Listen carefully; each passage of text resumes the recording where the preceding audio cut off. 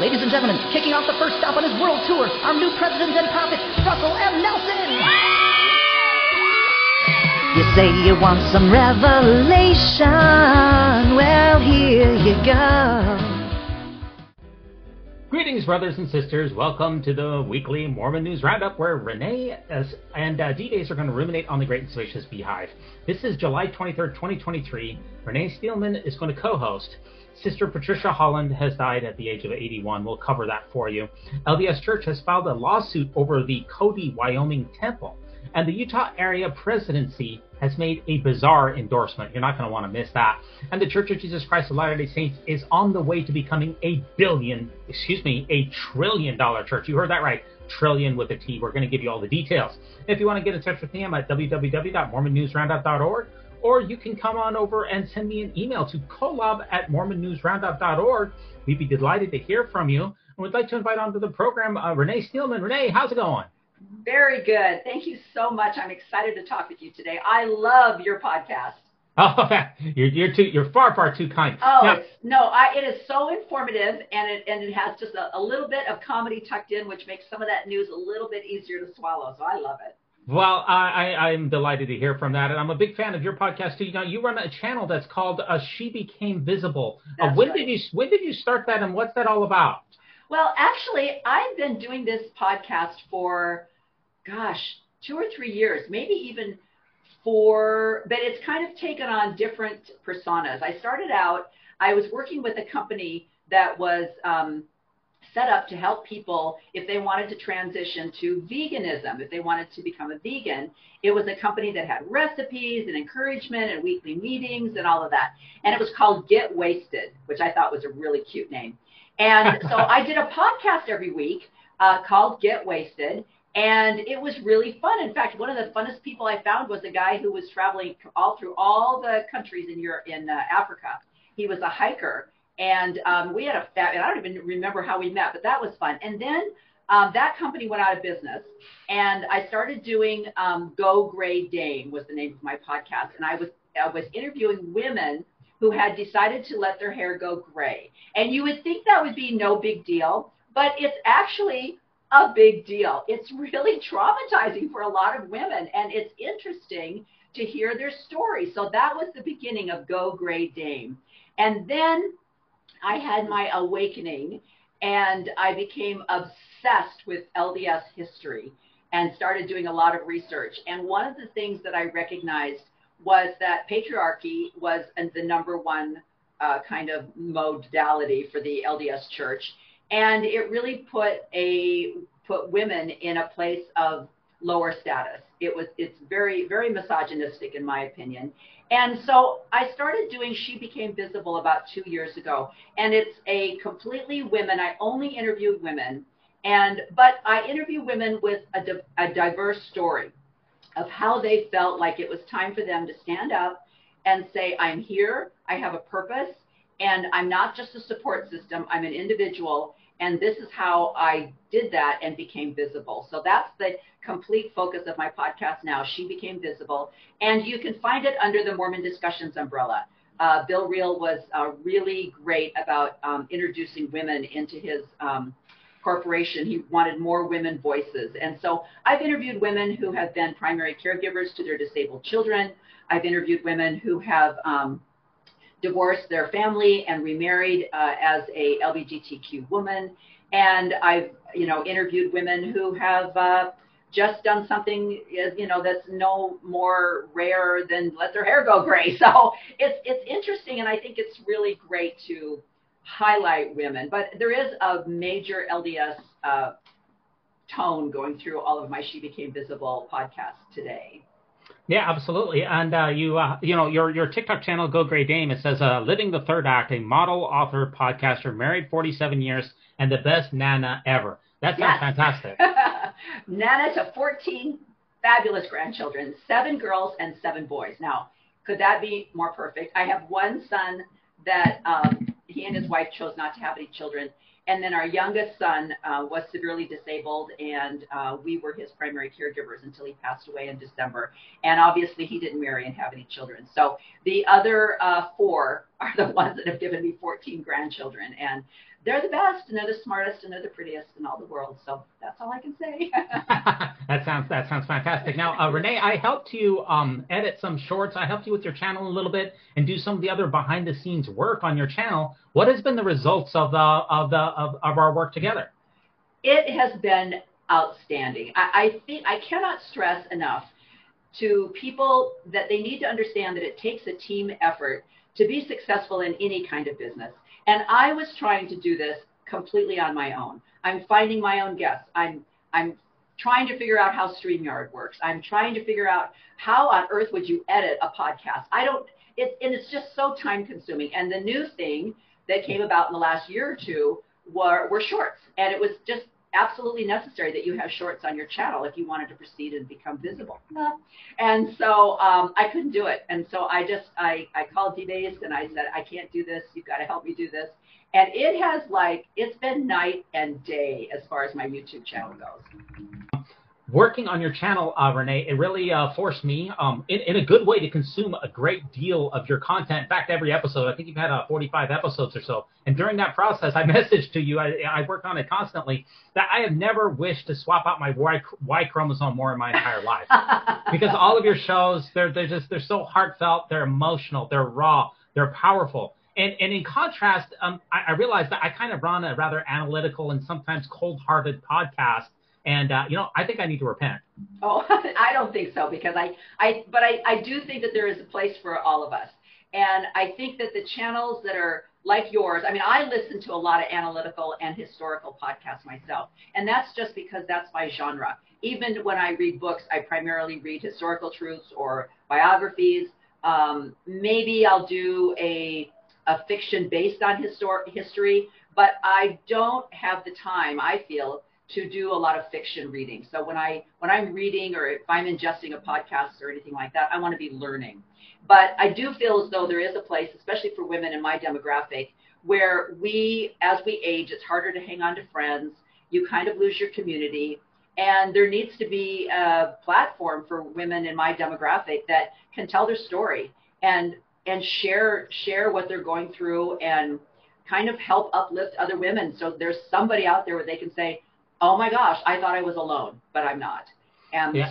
So mine is definitely more emotionally based. I don't have a lot of, historical knowledge. It's really just tell your story, and then hopefully we can commiserate and join one another.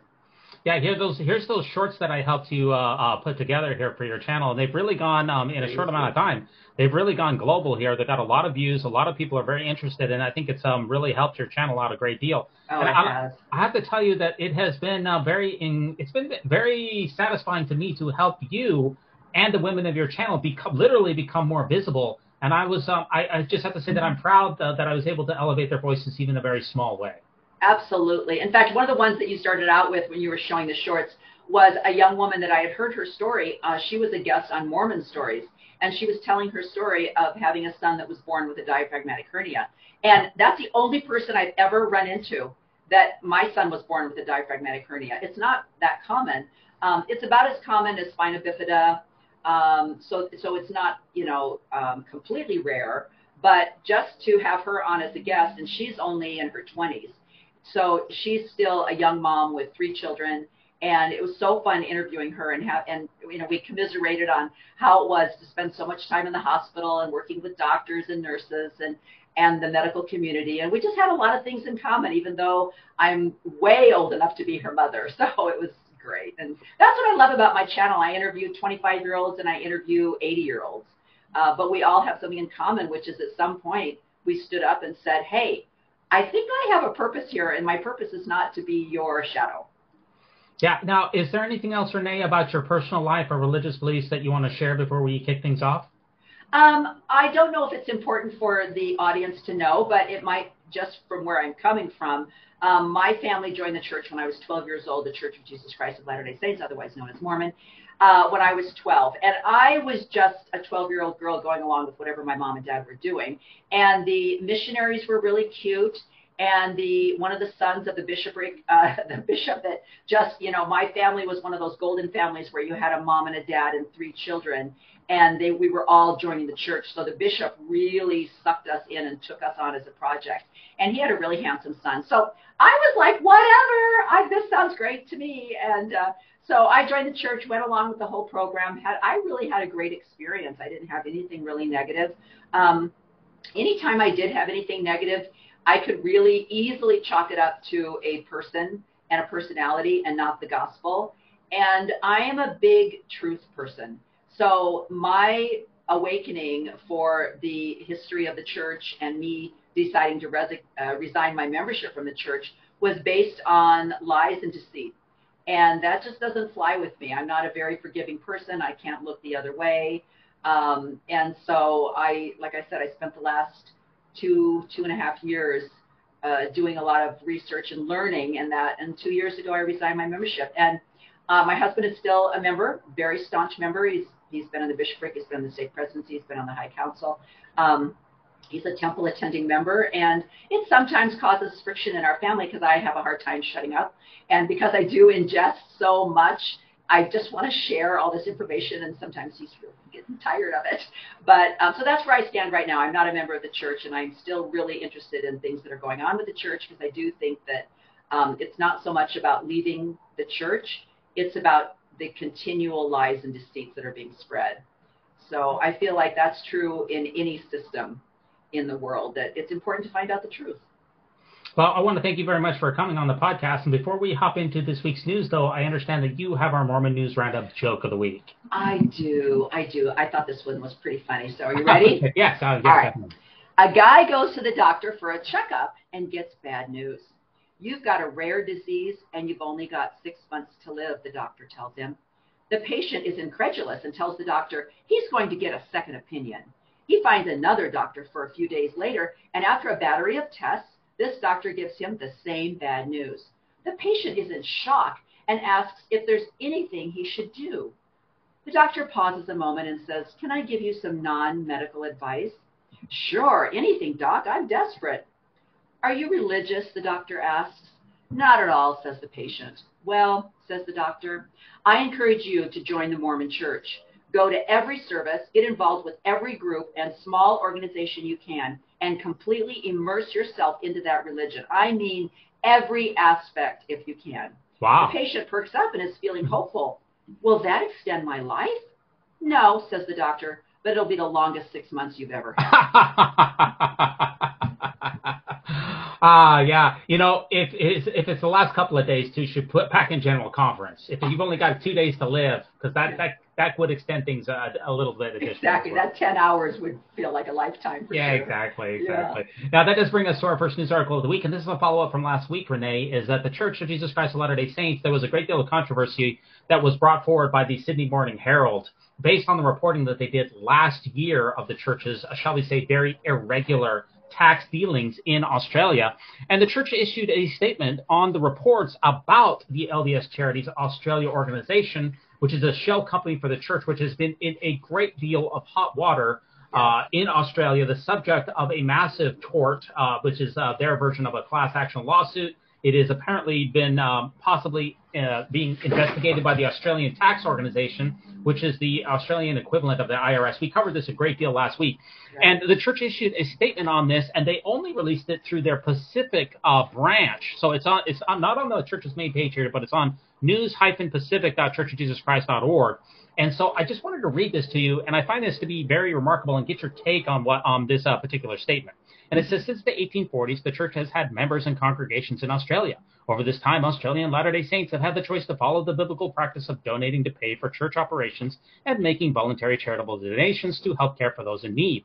LDS Charities Australia is funded by these charitable donations and allocates its funds to provide humanitarian aid for the relief of poverty, sickness, suffering, distress, destitution, and helplessness around the world. The number and type of humanitarian projects varies each year. LDS Charities Australia has funded and is committed to fund appropriate humanitarian projects in 2023 and will continue to do so into the future. The operations of LDSCA have not changed, and the work is lifting lives, fortifying families, and caring for communities across the world. Inspired by the teachings and example of Jesus Christ, Australian Latter-day Saints have had the opportunity to continue to make voluntary donations that are used to support this important work. You can read more here and here. What's your reaction here to the church's response to the LDS Charities tax debacle? So many reactions. I would love to get Dan McClellan on this, because I question the use of Australian Latter-day Saints have had the choice to follow the biblical practice of donating to pay for church operations. I don't remember that in the Bible, and I can't remember if it was one of Dan's podcasts or if it's one of Eileen Pagel or Bart Ehrman, one of them, where they were explaining the whole 10% that was given after a war, or they were talking about the donations that were given to the temple. And it's completely not what is being described now. It's like if a family came to the temple, they would bring food to the temple. They would eat the food as a family as part of the ritual of donation. So it's another one of these proof texting where they've taken the idea of donations and stamped, this is in the Bible, but show me where it's in the Bible. But I mean, that's just part of it. The other part of it is that it provides humanitarian aid for the relief of poverty, sickness, and suffering. Show us where those funds are. It's so easy just to make these comments. And then I like the way they just kind of say, it's going to keep going on. It's going to continue doing all the great things we've done. There's no proof or any kind of validation of the claims that they make. So it's going to be very interesting to see how this proceeds.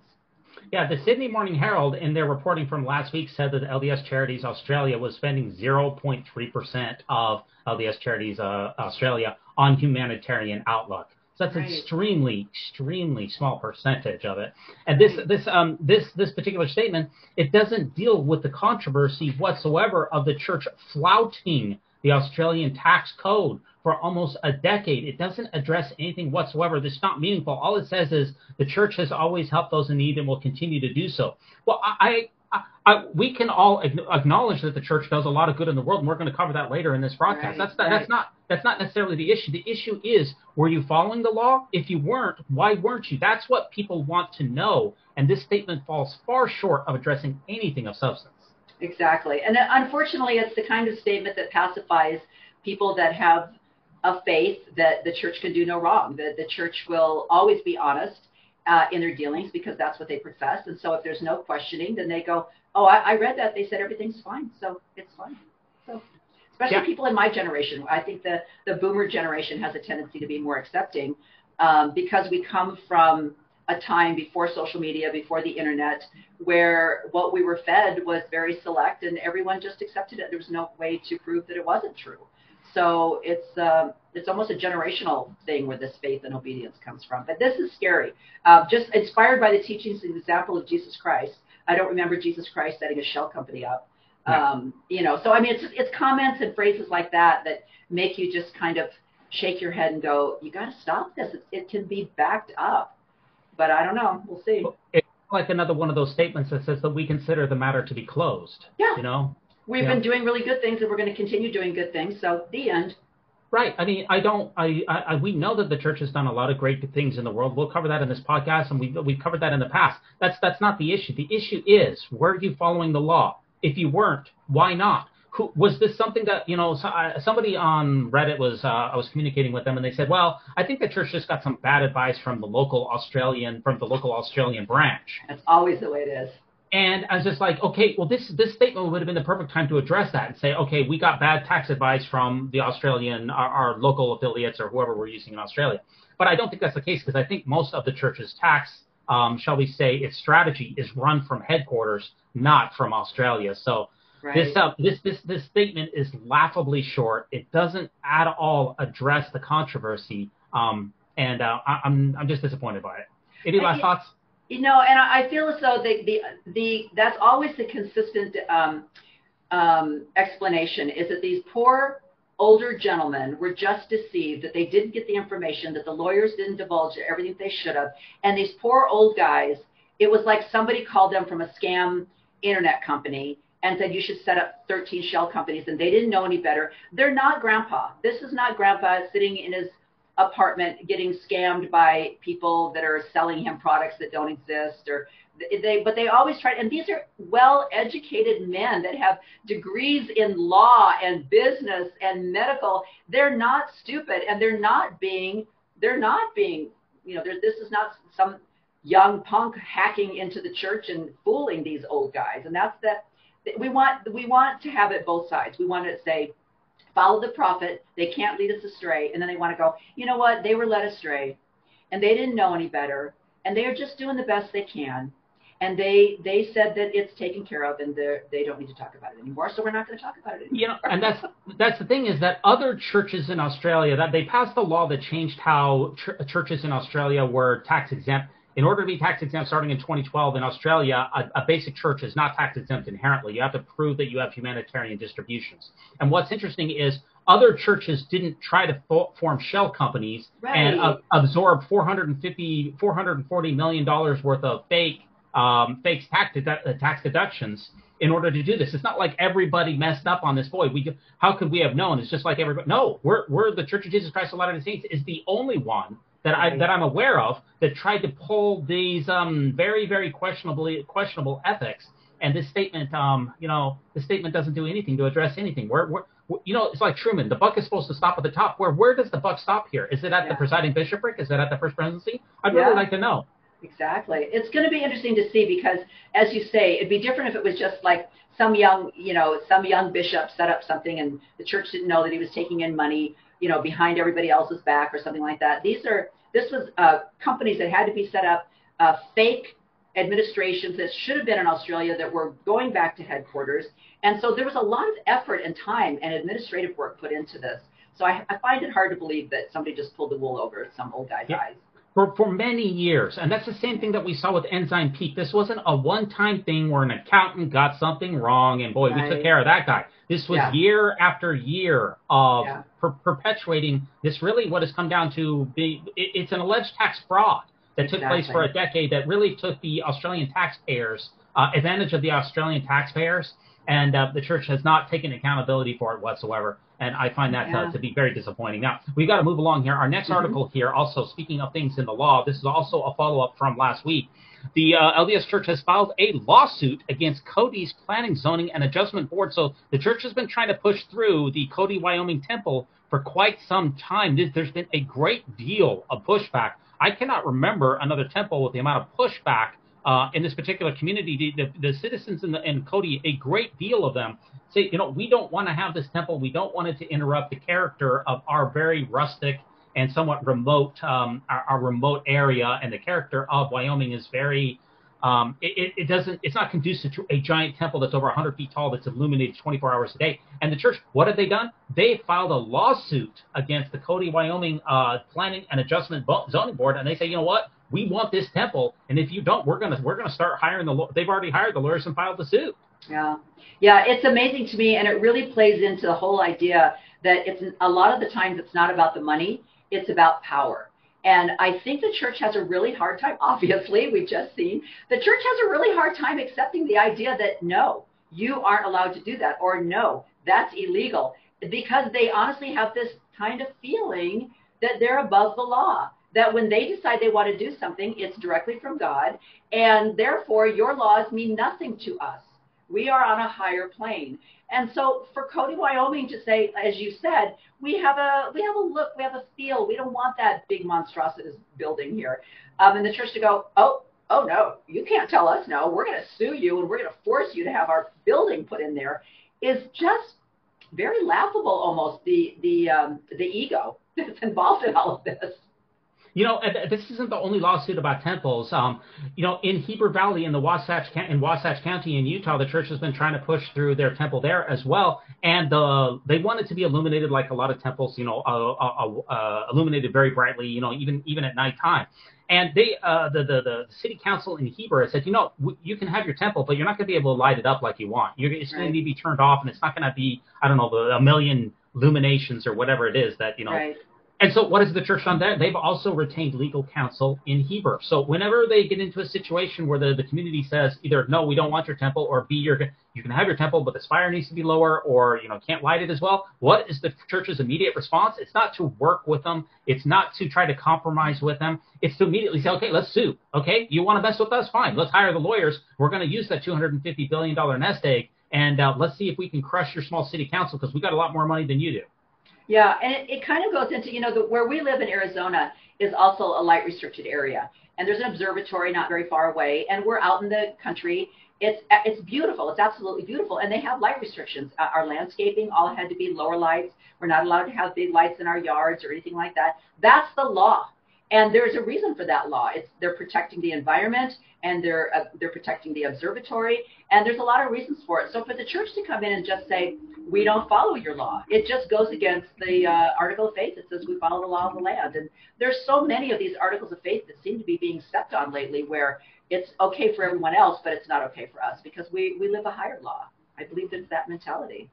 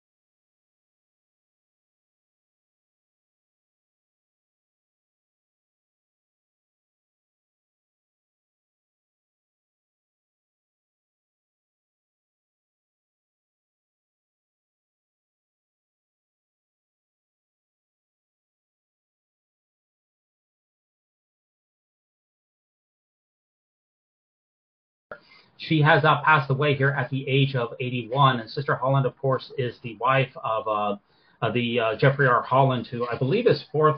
I believe he's fifth in line to the LDS presidency, as I recall, fifth in line. Mm-hmm. Unfortunately, she lost her battle with long COVID. It's a very sad situation here. I do find it remarkable in this particular article, Rene. I find it very, very strange here, the title of this particular article, which is on KUTV News. The title of the article is "Wife of Apostle Jeffrey R. Holland Passes Away at 81." Yeah. Am I just imagining something when I see that is an odd way to have a headline? That was really sad. And unfortunately, that wasn't the way it was, highlighted in a lot of the other news organizations. But it did in this KUTV. That is how they identified her, she was the wife of Apostle. They didn't even give her name in this title. It was wife of Apostle, Elder. They gave him the full spectrum. Elder Jeffrey R. Holland. And they could not even mention her name in the beginning, even just her first and last name. That was really sad to me. And it really clarifies what I talked about on my She Became Visible, is that, and even when you read through the article that talked about her obituary, it was all about her commitment to faith and her commitment to service and what she sacrificed, how she was a Juilliard-trained pianist and vocalist, but she gave that all up to marry Jeffrey Holland and to put him through school and then to completely dedicate the rest of her life to serving him and her community. And that was what it was all about. And I have a hard time believing that when Jeffrey Holland passes away, they'll start out by saying, husband of Patricia Holland, passes away, and then they'll talk about the fact that he was a father, Right. and that he was maybe a bishop, and how he worked, you know, in their community to serve the I don't think so. I think they're going to talk about he was the president of BYU. He Right. got a doctorate degree from here and there. They're going to give his secular accomplishments as well as his religious accomplishments. But for women, especially in the church, especially women in their 80s, that was the only role they were given, was that she was a wife and a mother, and she served her community. That's it. Yeah, her entire identity is wrapped up in her husband. It's, you know, you run the channel, she became visible. You can't imagine in someone's obituary becoming less visible than their name being erased out of the title of your obituary. Exactly. That is just absolutely shocking. And don't forget that she was also a general officer of the church. She was in the Young Women's Presidency. I believe she was. Yeah. I think she was either, I'm sorry, the first or the second council. I don't recall. Young Women General Presidency with Arth Kapp and counselors Marion G. Turley. So she was there in 1984. We had a picture of her in General Conference. So I just want to bring up, it's a very sad story. There's been a few bad takes in the ex-Mormon community over these type of things, which I find very detestable. Mm-hmm. But I just want to bring up one more thing and get your thoughts on it. We weren't made aware that she was this close to being dead. This has been apparently a battle that she's been fighting apparently for quite some time. Now, we were made very much aware of Elder Holland that he was having difficult health issues. We were given almost minute by minute updates in General Conference. He's out. He's getting dialysis. He's back. He's feeling better. We're given blow by blow with him, but we're not given any information. Why is it that, whether it comes to general authority wise or even general authorities in general, we're never told right up until like they're admitted to the hospital, they're not doing well, their time is short. All of a sudden, just general authorities or their wives or whoever, they just kind of die, and we're never told anything prior to that this is a serious situation. Why do you suppose that is? That's very interesting, and it is a curious phenomenon in the church for sure. Even talking about Jeffrey Holland and his kidney dialysis. Now, I would love to have someone comment on this who is a professional in kidney treatment, because it's my understanding that you don't go in for kidney dialysis like one time. Like it's like, oh, he just had this little thing. He had a little kidney dialysis, and then he was just fine. I think his kidneys are shutting down. You go in like 3 times a week for months or even the rest of your life. Right, unless you can get a kidney transplant. Your kidneys are dysfunctioning. So he's pretty ill right now. And they're not acknowledging that. They're making it out like he's getting so much better. He's returned to work a little bit. He's got this little kidney thing that's going on, but it's no big deal. And it almost plays into that perfectionism, that continual happiness and continual perfectionism, where it's something as simple as your kidneys have failed. No big deal. Or that Sister Holland never really recovered from COVID. That when she was in the hospital, she never really got better. So they're not even talking about how long was she in the hospital, what was her treatment after she went home, because then they would have to admit that it's been really hard. People are really sad, and that they're grieving. Grief is not allowed in the Mormon Church. There is no such thing as grief or unhappiness. And that plays all the way back into President Nelson's comment a couple of years ago in conference, where he told this loving story, which I don't understand why he thought it was so loving, about his daughter-in-law. I think it was his daughter-in-law, correct me if I'm wrong, somebody, that was mourning the death of her husband, and she had to confess to Wendy because she didn't think she could talk to Grandpa. And she just said, I'm so sad, I don't know if I can go on. And his response was, she's being myopic. She's not even understand. That was the emotional level of his kindness, his empathy, his sympathy. And so that kind of goes into this whole, why are you sad? What's the big deal? There's a plan of salvation. You'll see him in the next life. Get over it. Get on. Don't you have a primary lesson to prepare? So for that, I think for the general public, and then for the authorities, I think there's this idea that they're constantly receiving revelation, that they're constantly in touch with the Lord. And so if anybody was to admit that they're not doing well, they're really sick, then obviously they're not functioning as an apostle. And I don't know why we can't just let people go. We can't just release Jeffrey Holland. You did a great job. We've loved all your talks over the years. You've touched a lot of people's lives. We now would like to let you grieve and spend time with your family. Why is that so bad that, no, he's going to return to work? He's going to be there on Monday morning. I don't understand that. You know, there's a perfectionist kind of mystique that comes with the Quorum of the 15. We're not given privy to any of their personal lives. They have Instagram accounts, but it's nothing personal. We don't get to see inside of themselves. So they're almost on another plane of existence. that they're beyond this world. So that, of course, they don't get sick. Their families the families really don't deal with health challenges. All of a sudden somebody dies, but they were in perfect health before that. They never have cognitive decline. They're never dealing with any of these type of challenges that the rest of us face. There's almost a perfectionism that's inculcated into the quorum of the 15. And if they were to acknowledge that Sister Holland is not doing well, she's in her last days, and then somehow that would be cracked. And there's just one other thing before I get your last thoughts on this. If we do acknowledge that Sister Holland, say that she has a week left, and we say, you know what, she's not doing well, she's our thoughts and our prayers are with her, a lot of Latter-day Saints would be praying for her, would be fasting for her. And in my opinion, we know that the fasting and the prayer would eventually fail, and that would crack testimony. So it's like we have to have a perfection of testimony and of health, of mental acuity that just is unrealistic, and it's really, I don't know, it's really sad. Any last thoughts on this? Your point exactly, the perfectionism, even to the point where, for example, in General Conference, they dim the lights so that nobody can see that they've set up a chair for President Nelson to sit at when he's at the podium. Wow. Because heaven forbid that we didn't see him walk from his chair and stand at the podium. Because we might think, you know what, he's 98, almost 99 years old. He might be a little frail. No, we have to keep this persona that the man just got off the ski slopes yesterday. And I think that goes back to maybe their false impression of the biblical, where you had Moses and other prophets that lived to be, 350 years old or whatever. And so, which is all a fallacy. It's all mythology. And so we're trying to continue that mythology currently. And we can see that he's standing or sitting on a chair. And you know what? For 98 years old, I think that's okay with everybody. They don't give us the credit for having faith or acknowledging that we understand. We've all gone through this. Give us a little credit for saying, this guy's doing really great. He's pretty dang healthy for 98. But share, like you said, share with us. Share the truth. Again, this is another truth. This is another fallacy that's being kept. No, they're fine. They're very strong. Their mental capacity is 100%. I don't know any 98 or 99-year-old. There are a few out there. But even his last talk in conference that everybody's hailing as the best talk he's ever given, I thought it was a little off character for him. And I questioned actually his mental stability with that talk. So I think they're giving a disservice by not telling the truth. Another example. Now, our next article here, Rene, this is a very interesting and somewhat of a shocking article here that came along from Sam Brunson wrote this in Patriotism. He wrote this in By Common Consent. And he does a lot of absolutely fantastic work over there. His blogs are definitely must read, and I really appreciate his takes on here. But he talks about patriotism and the U.S. Constitution and the LDS Church. And this is what the controversy is all about here, Rene.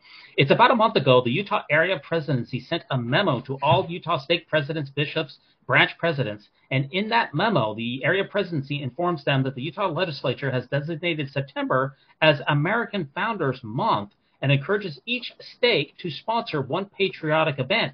But it went further in this as well, Rene. And what happened?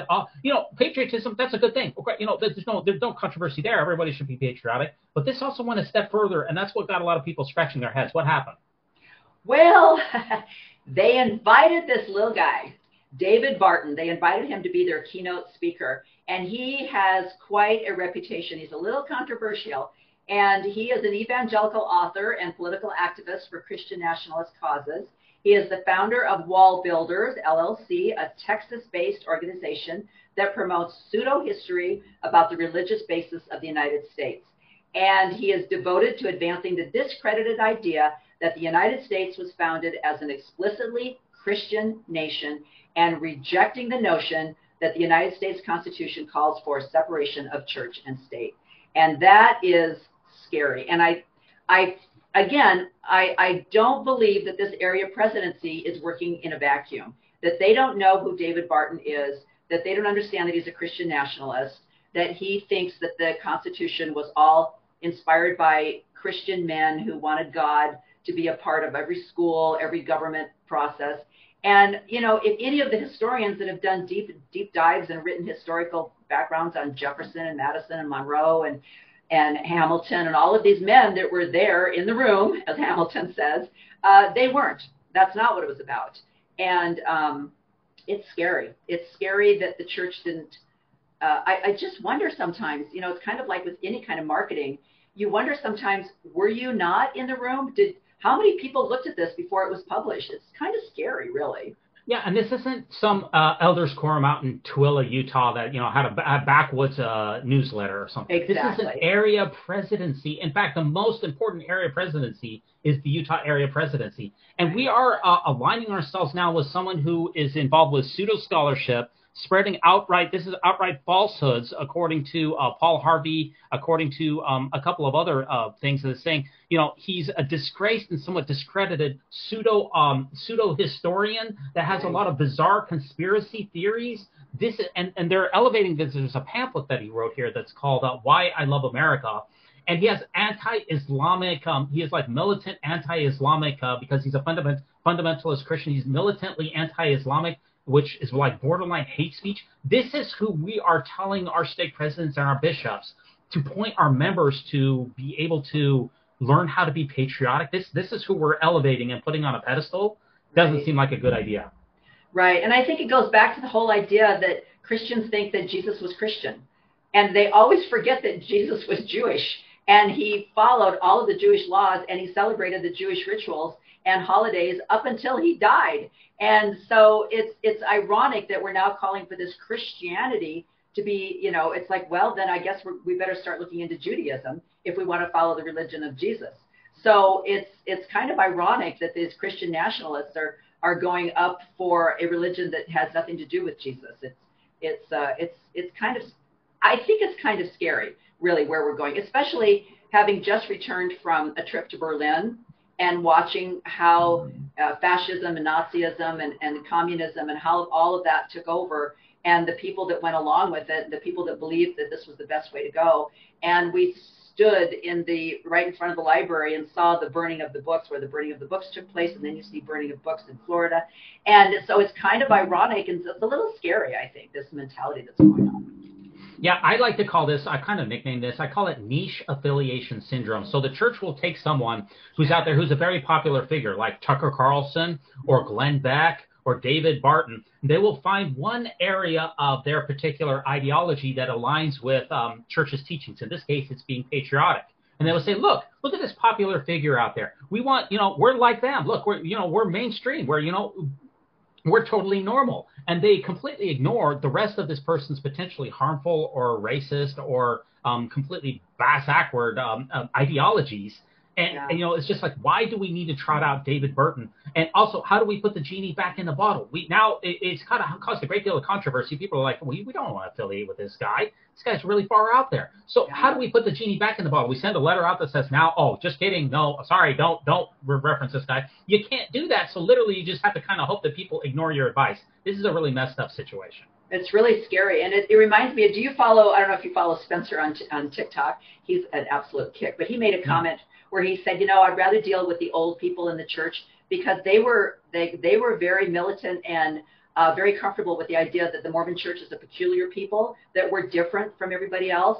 And they were willing to stand that ground, where the nuanced Mormons are just as you said, they're kind of flittering all over it, or who they want to be attached to. And what I see right now happening in the church reminds me of the movie Mean Girls. It's like the church wants to sit with the cheerleaders and the football players, but they don't really want to be associated with them, but they kind of want to be accepted by them and sit at the table, and they want to go to the parties and they want to be invited to the parties, but they don't want to be held responsible for when the police raid the underage drinking party. They just want to have said, well, we were invited. So it's this whole thing where we want to be a part of the evangelical movement, but we still want to stand back and say, no, we're unique. We're not the same as you, but we want to sit at your table. Renee, I have a feeling you went to a lot more of those Mean Girl parties than I did. You'd be surprised. You would be surprised. No, never even went to prom. I have to tell you that right now. Wow. That is shocking. That is shocking. Well, so for our listeners out there, hey, let us know what you think about David Barton. Leave us a comment. Leave us a like. Leave us a comment. Is David Barton someone that you feel comfortable with bring to your children? Is the Why I Love America pamphlet, is that a good idea? Or should the church walk this back? If so, how? Leave us a comment. Leave us a like. We'd really appreciate that. Now, this is another quick article here. And I saw this on Reddit here. in the Ukraine, of course, there's a terrible war that's taking place in Ukraine, and it's been going on now for, I want to say, about 16 months here. And Google Earth, which has their own satellites, which, circle the globe every so often, they just updated some of the terrain there in Ukraine. And this is a picture of Mariupol. It's an LDS Church there in Mariupol, and is showing the war-torn area. It's showing that the church itself has a couple of holes in the roof, and it looks like it's really been run down and tattered. And, it just reminds me that, while I'm here and comfortable in the United States, I live on the East Coast, I have a relatively comfortable life, especially when compared to the people who are suffering very tragically in Ukraine. Ukrainian saints, they're having a very difficult time, as well as the entire people of Ukraine. And, it's just something that we want to keep in the back of my mind, or maybe in the front of our mind. Right. It is something that we as in America forget. And I do think I would love it if there was, when my son was in high school, we sent him to a Kiwanis camp, and the staff was, the camp was staffed by students from Portland State University, because it was required that they do so many weeks of community service before they could graduate. Didn't matter what their area of study was, they had to do community service. So they would spend 2 weeks at this Kiwanis camp dealing with children with completely different disabilities. And I was very hesitant to send my son there because he was nonverbal, and I just didn't trust that he would be taken care of. But I was finally convinced, and it ended up being the best experience of his life. And I think of these football players and these people from speech pathology, whatever area of education they were dealing with, they came and served at this camp for 2 weeks, and it opened up their eyes to what it was like to be disabled and to work with the disabled. And I wish that would be the case in every high school, every college, every young adult in America should have to go. They don't even have to go outside of the United States of America. There are other parts of America that they could go and serve in for 2 weeks and learn just how great a lot of us have it, and how really lucky we are to live in this country, and that there is a lot of sorrow going outside of our homes. Yeah, and obviously we're all hoping that the end to this incredible war, this horrible war, takes place as soon as possible. Mm-hmm. And, it's sad to me to see the Ukrainian states a lot, they emptied out the mission. There's no more missionaries in Ukraine. The church has made some modest steps forward in helping in Ukraine. They've increased some of the donations. They picked up the tabs for some NGOs and done a couple of other things as far as members donating, volunteering, helping refugees, giving money, giving some food and other things. So the church has done some good there in Ukraine, which is really, really nice. But that war is still continuing. And that bombed out chapel, my own chapel is very, very safe here in Washington, D.C. It would be unthinkable for something like that to happen. So my heart really reaches out to those saints in Ukraine. And I obviously hope that there's an end to this war as soon as possible. Right, exactly. Yeah, our next article here is this was published here by Devin Pope. He's released a lot of interesting information about Latter-day Saints and their cell phone data. Yeah. So it's very interesting. He got a hold of 120. I want to say it was 120 million cell phones and their GPS data that went along with that. And he did an analysis based on where it is that those cell phones were on Sunday. He could figure out if you were at church or if you were at home or if you were at the bar or wherever it is. Because he knows where the chapels are. Yeah, so It's very interesting. So he tweeted this out here. Latter-day Saints are using cell phone data. He said that 1.4 of all Americans are Latter-day Saints who attend church at least once. So 1.4% of Americans are Latter-day Saints who attend church at least once. And out of 7 Latter-day Saints, 1 out of 7 Latter-day Saints attends weekly. So that's your percentage there. About 1.32% of United States citizens affiliated as Mormon. About 1.4% of them attends once per year, and less than 1% attend once per month. And again, it's all self-reported data. So if you look at the difference between self-reported data and the cell phone data, it seems like the self-reported from the Pew studies, it seems like Latter-day Saints in general, they over-report their church attendance to the Pew studies. But when you look at their cell phones, it's not quite so rosy of a picture. I just found that to be a very interesting analysis, which I think is the first of its kind. Yeah, and I think it's scary. It's funny because the next thing he should analyze is, even if the people are at church, he should analyze the time they're spending on their phones in church, because that's probably even more telling. I mean, I got to the point where I was even kind of, that's the good thing about long hair, kind of sneaking an earbud in and listening to something on my phone rather than paying attention to what was going on. So, I mean, that I don't know. I looked at that article. I was more interested in the fact that he could collect that data than I was in the data itself. It's like, I have some relatives in my family that I've asked them if they've done like the Ancestry.com or 23andMe, and their response is absolutely not. I don't want people having my genetic information. That Chinese are taking all your data, and I'm like, dude, they got your phone. They're tracking where you're at. If this guy could track everyone's phone, it's like, you're 23andMe is safe. I don't know. Who cares? Well, what's interesting, you mentioned what you did while you were at church, and he also has a different slide, which we don't have time to bring up, but he did an analysis of when you came to church and when you left. How fast do you leave church once you get there? And guess what that little analysis said? A lot of people leave after the first block. Sacrament meeting, I could have told him that. No study necessary. No, millions of dollar grants given for someone to study. Just stand in front of the church and watch everybody leave after sacrament meeting. I don't know why they haven't figured out. I think some wards do the Sunday School Relief Society or whatever first, and then they do sacrament last to try to make people hang on. But that's not the norm. So that's pretty interesting. Now, our next article here, Rene, this is very interesting. This was from the calledtoshare.com, which is a very popular website out here. And it says, what can make our prophets, our scriptures, and our temples useless? And I thought this is a very interesting article to me because for me, it's kind of like it's asking the wrong question. It's kind of like what will make prophets useful? What will make scriptures useful? What will make temples useful? What can we get out of these items? Not what can make them useless. It's kind of like we're looking at things from the wrong paradigm. Exactly. I found that title very, very curious because it does kind of make you wonder what kind of answers they wanted for that, because I can name a lot of things that have already made all of those things useless. And as I said, we're living in, I relate this to, when the printing press was invented.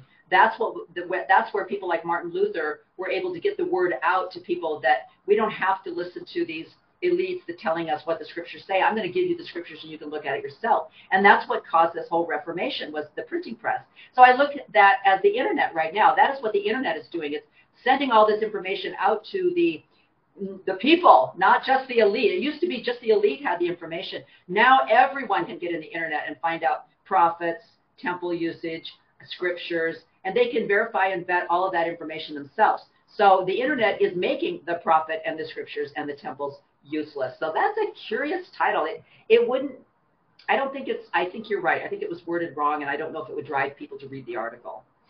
Yeah, that's not the way that I think we should approach things. I don't know, let's replace the word prophet here with the word L. Ron Hubbard. What would make L. Ron Hubbard useless? Yeah. That's not the way that I approach. Yeah. That's not the right approach. What would make Warren Jeffs useless? Actually, what good does Warren Jeffs offer the world? That's how I would approach any of these claims. Is if you have a supernatural claim, if you have something that says that we have special access to the divine, or there's something that's supernatural, it's how do we prove and establish these supernatural or metaphysical claims? We don't just, it's not like Carrie Mulestein. We don't take supernatural claims at face value and then attempt to disprove them. Exactly. So it's just a wrong epistemology, in my opinion. Right. And it's very scary right now because there is a lot of historical brouhaha going on as far as the authenticity of the Book of Mormon. And so when they say our scriptures or our temples, you have to get into the doctrine of eternal families, and you have to get into the 10% money that you have to pay in order to attend the temple. And, is the eternal family temple rituals necessary? So it's an odd title, and it really doesn't answer any questions or even bring up any kind of a conversation. Absolutely not. Now, that's not the only thing that's trending this week in social media as well, and I found this to be very, very remarkable. So the church runs a number of there's a number of official Twitter, Facebook, Instagram. They have a bunch of official handles, and one of their official handles is called The Friend Magazine. This was published on July 18th at 11:39 a.m. The Friend Magazine. This used to be called The Children's Friend, but they renamed it to The Friend Magazine a few years ago. And it says, "Are you a parent or leader looking for ways to help a child who was recently baptized? Try going over this page from this month's Friend Magazine." This is from the July issue of 2023, and it says, again, this is aimed at children, of course, as you know, Rene. There's 4 things that you can do as a member of the church, and what are those 4 things, and what's the number one thing that you can do if you're a child there, Rene? Yeah, pay tithing. There we go. Pay Pay to your church officials so you can get your relatives out of purgatory. It goes right back to the old Catholicism teachings of paying for your sins. Pay tithing. Tell your little 8-year-old to pay their tithing. Yeah, I mean, again, this is aimed at children. So these are kids who don't have jobs, don't have much resources. So if pay your tithing is number one, invite others to learn about Jesus, be a good example and help others, and help others feel welcome. And I just wonder, if I only had 4 things to tell my child or to tell my primary. I worked in the primary for many years. One of my favorite callings is working in the primary. I was a primary pianist for a number of years. I really treasured memories. I really love playing in the really, the piano that's in the back here, it's fake, but I do play the piano. And just if I had 4 things only to tell a child who had just gotten baptized, the number one thing is to pay tithing. And again, remember, the church, we're going to get into this, the church is worth so much money. The couple of pennies that this child is going to give, that is really the number one thing. That's surprising. Yeah, and I was just trying to see if I could find it. I wish I would have saved it. There was a TikTok where an atheist father, he has his children recite what their moral code is for the family. And as an atheist, his children, they have this code memorized, and it's all about being kind to one another, looking for opportunities to serve in the community or at your school, standing up or helping somebody if you see somebody being bullied. These are the things that this atheist is teaching his children, and yet the number one thing that the Mormon church is teaching their children is pay money to the church. That's the number one thing, versus helping your friend if he's being bullied, serving someone that needs help. How about we go back to the Boy Scouts? Let's help an old lady cross the street. But the number one thing was give us your money. That's scary. It reminds me, I always have kind of a joke poll of the week, Renee, and don't take this too seriously, but if I was to give a child the number one thing after being baptized, let's see, what can newly baptized 8-year-olds do for the Lord's church? Let's see, pay more tithing. If you're paying enough tithing, there's always more. Remember this famous quote here by Elder Corden that says, if you have to choose between paying tithing or buying food for the children, you should pay tithing. So yeah, this lines up very well with church teachings. Or how about this? Pay fast offering. Maybe that should be number 2. Get as much money as we possibly can from these kids. Why not? I'm being very sarcastic. Or how about this? Scrub those chapel toilets on Saturdays. Absolutely. Get them in there, 8 years old. Get them scrubbing toilets. Absolutely. Or how about pitch in for these, I don't know if you caught this, but Scripture Central. Yeah. Put on that Moroni Day with Elder Razvan. Pitch in for those $250 a plate dinners with apostles. Every penny counts. So yeah, they can contribute to that too. Or how about this? Donate to BYU, and this is actually off of BYU's page, #Giving Tuesday. We got to donate to BYU. Even kids can donate, Renee. Isn't Canada donating enough to BYU? One would imagine. $1 billion over the last, I think it's 20 years is not enough. It can. Right. It just seems so. That's the pattern. It's never quite enough for some reason. Exactly. Or how about remember to give a 10th of your Cheerios to the bishop? That's for those nursery grown kids. That's a great idea, and little fish, Exactly. Or how about this one? Work an extra midnight shift at the cannery, and this is actually a screenshot from a stake here in the Harrisville cannery assignment. They were saying they were having trouble filling the cannery assignments, and this shift is at midnight to 4 a.m. And they said, boy, we're having trouble filling this shift. Hey, they can fill that with kids. That would be great. Exactly. They have a hard time getting your kids to go to sleep. Just send them to the cannery. That'll work. Exactly. Or hey, maybe you should get those kids to donate to Proposition 8. It's never too late. Yeah, because the church doesn't get politically involved. No. Never. Or update those wills to leave all of your estate or farms or work or whatever it is that you have to LDS Philanthropies. It's never too early to get those wills updated. Oh my gosh, teach them how to be little philanthropists. Exactly. Yeah. Or maybe they should just buy some more books buy more coloring books at Deseret Books. Or little CTR rings and all of the other stuff that they sell there. Yeah, why stop? That's the joke here. Why stop at tithing? Why not have them? Buy one for your neighbor. Yeah. Exactly. So this are Renee, we release all of our episodes live on Sunday night at 9:30 p.m. Eastern Standard Time on YouTube. If you're in the live chat, you can vote for what you think should be the kids' number one priority. Is it tithing? Is it something else? Maybe I missed it altogether. Let us know. Put it in the live chat. Obviously, this is our sarcastic and joke poll of the week. It's just kind of odd to have a kid, number one, pay tithing. Is that really should be your number one priority in life? It seems like a stretch. Right. And Renee, that does take us to our final news article of the week here, and this is a release from the Salt Lake Tribune, and it is the LDS Church here is on its way to becoming a $1 trillion faith. That's just incredible. The Widows' Mite report has offered detailed analysis on the faith's holdings, as well as its public stock filings, its investment firm, and how soon is the church going to be worth $1 trillion, Renee? I think they were looking at 2044, if I remember correct, something like that. Yeah. So, and that seems like a long time, but I'm telling you, for all you children out there that are listening, the older you get, the faster time passes. So the fact that it's going to be 2024 in a few months, believe me, those 20 years are going to go by like nothing. And that's a scary thing, since they don't know how to handle the money now as far as serving the poor and the needy. I can't imagine what they would do with $1 trillion. Yeah, that's the most amazing thing about this, is it depends on how well Ensign Peak does in the stock market. So if you assume a 6% rate of return, it won't become $1 trillion church until 2050. But if you assume that Ensign Peak brings about 8% per year, it could be as soon as 2042. So a 2044, 2045, it's going to be $1 trillion faith. And that's just absolutely incredible, the amount of money that the church is going to be able to have. It's just like we watched in the 60 Minutes. Bishop Waddell says that the church has significant resources, and they're not kidding. $1 trillion. Imagine what could be done. Right. And the sad thing now is, ever since whistleblowers are now bringing things out into the open, the church is miraculously overnight supposedly giving more. But a lot of the times, if you do the statistics, they're finding out that they're not actually giving any more than they were before. They're just now including fast offerings and service volunteer time. And so the numbers and the statistics that they're giving, it really hasn't increased. And the fact that the church would increase to that amount of wealth, and yet their giving really hasn't increased that much.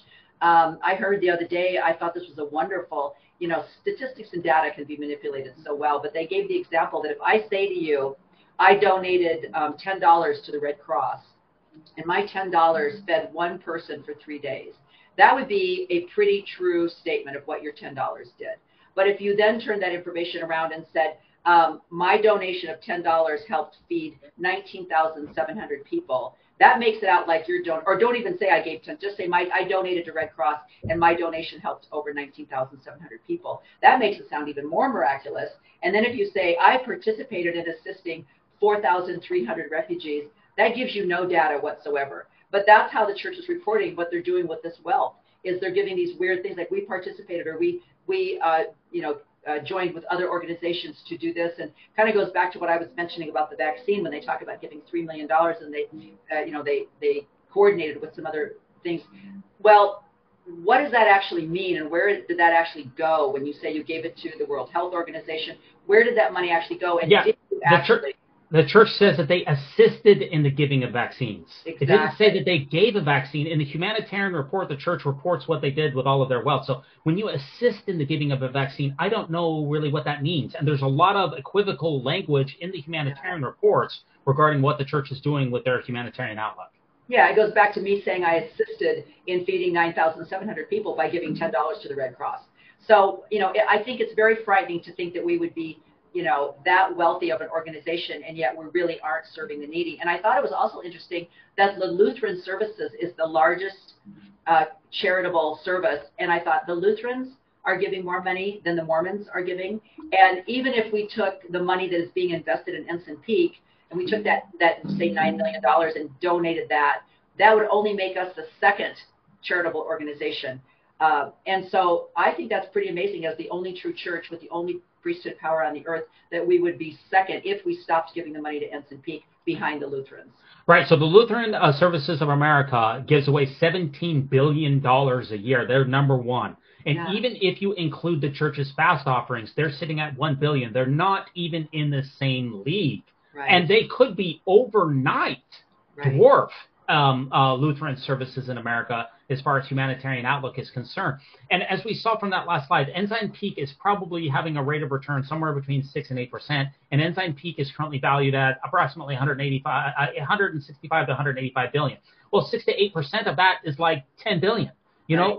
And so just right away, even, that's just on Ensign Peak. That's not with donations. That's not with the church's commercial ventures, because the church brings in billions of dollars, presumably, with its commercial ventures. The church overnight, without dipping into its nest egg whatsoever into the endowment of Ensign Peak, could become the number one humanitarian organization in the United States. Yeah. And yet they're not. And that would be, if you want to go back to how we started this conversation an hour ago, going back to the teachings of Jesus, I think we should be number one. Yeah, I mean, you go back and Jesus was only asked in the New Testament one time directly, what should a man do to inherit eternal life? And you remember he was asked that by the rich man asked him that. And what he said is, don't covet thy neighbor's wife, don't do this. And he said, all these have I done from my youth. And he said, well, one thing thou lackest, that sell all that you have, give to the poor and follow me, and then you will have eternal life. And he said, and then remember, he went away sorrowing because he had much possessions. Right. Jesus, when he was asked about it, he didn't say that you needed signs and tokens. He didn't say that you needed to pay tithing. He didn't say that you needed to avoid coffee. What Jesus said to enter eternal life is a drastic difference than how the church currently practices it. And that's the only statement that we have from Jesus about how a person should enter right. God's kingdom. And I think the funniest and the most ironic thing about the entire wealth of the church is the fact that it's donated. That this money that they have to create this wealth is given to them by the most humble people and some of the wealthiest people, which has helped in their humanitarian efforts, is wealthy people giving above and beyond the 10%. And so I said to my husband, if I could just get everyone in our neighborhood to give me 10% of their income, I think I could have made the foundation that we had set up for helping people with disabled children. We ran a nonprofit for 5 years, and we could not get donations to come in. And none of our money was ever used for administrative costs or anything like that. 100% was given to other families that had children with disabilities. And so if I could have gotten everybody in our neighborhood to give me 10% of their income, that nonprofit could have done amazing things for people. But I couldn't. It was just amazing what you need to do for donations. So I just think it's ironic that they're talking about this money as if they were digging wells somewhere and earned it by their 9 to 5 job. But yeah, we talked about this in our coordination call. As far as the church using its resources, one of the challenges of the church using its resources is that the church does not have the infrastructure that is necessary to be able to burn through the billions of dollars. What you see from a lot of these large foundations is when you give away $1 billion, it takes about $200 million of infrastructure, of staff costs and other things, and accounting and tax advice and all those things to give that away. The church does not have that type of infrastructure. The church has very limited infrastructure in Africa, for instance.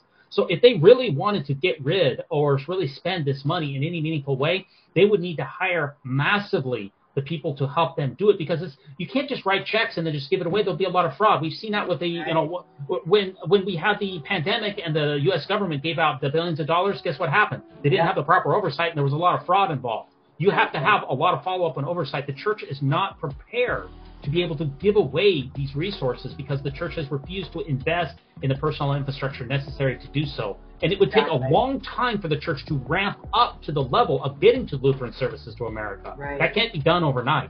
No, but the sad thing is that they started it now, and they started the infrastructure and set up this administration that would need to be set up. In 20 years, when they reach $1 trillion, then they might have everything set in place, but they're not making any effort to do that. They're making more effort in trying to hide it and figure out how they can just keep it all to themselves.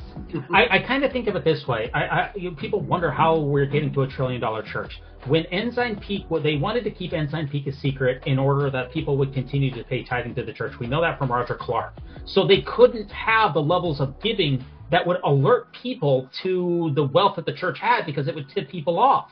Okay, so it was all secret. But once the cat got out of the bag, they can't ramp up to the level to get to where they need to, because it requires personnel, expertise, infrastructure. Exactly. And so it's kind of like the church is in a catch-22, and it's going to take a long time, even with a change in philosophy, because there's no appetite for the senior leaders of the church, I don't think, to ramp up the humanitarian giving at all, I don't think. No. It's just going to take years to get to where it is that we need to be. Absolutely. That's sad. Yeah, definitely. Now, Rene, have we covered everything that needs to be covered for this week in the news? I think we did. it all. Well, I really appreciate it. The She Became Visible channel is a fantastic channel. Really appreciate having had the opportunity to work with you on that, and I definitely wish you the very best in Go Grey Dane, the Mormon discussions, and your entire philosophy.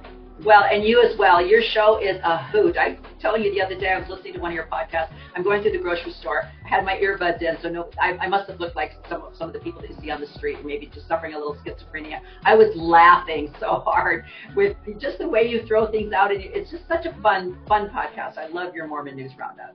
Well, that means a great deal to me, and I want to give a shout out to Weird Alma for this episode's music. Thanks so much, Renee, for ruminating with me on the Great and Spacious Beehive. And remember, no one held a hand can stop this podcast from progressing. So long. Bye-bye.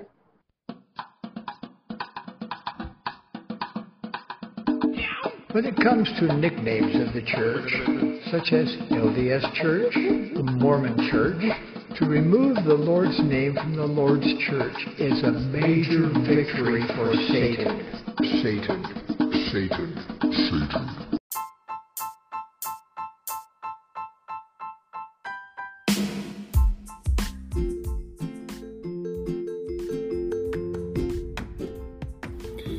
Hey there, brothers and sisters. Thanks for listening to the Mormon News Roundup. And if you are enjoying this show, please consider making a donation.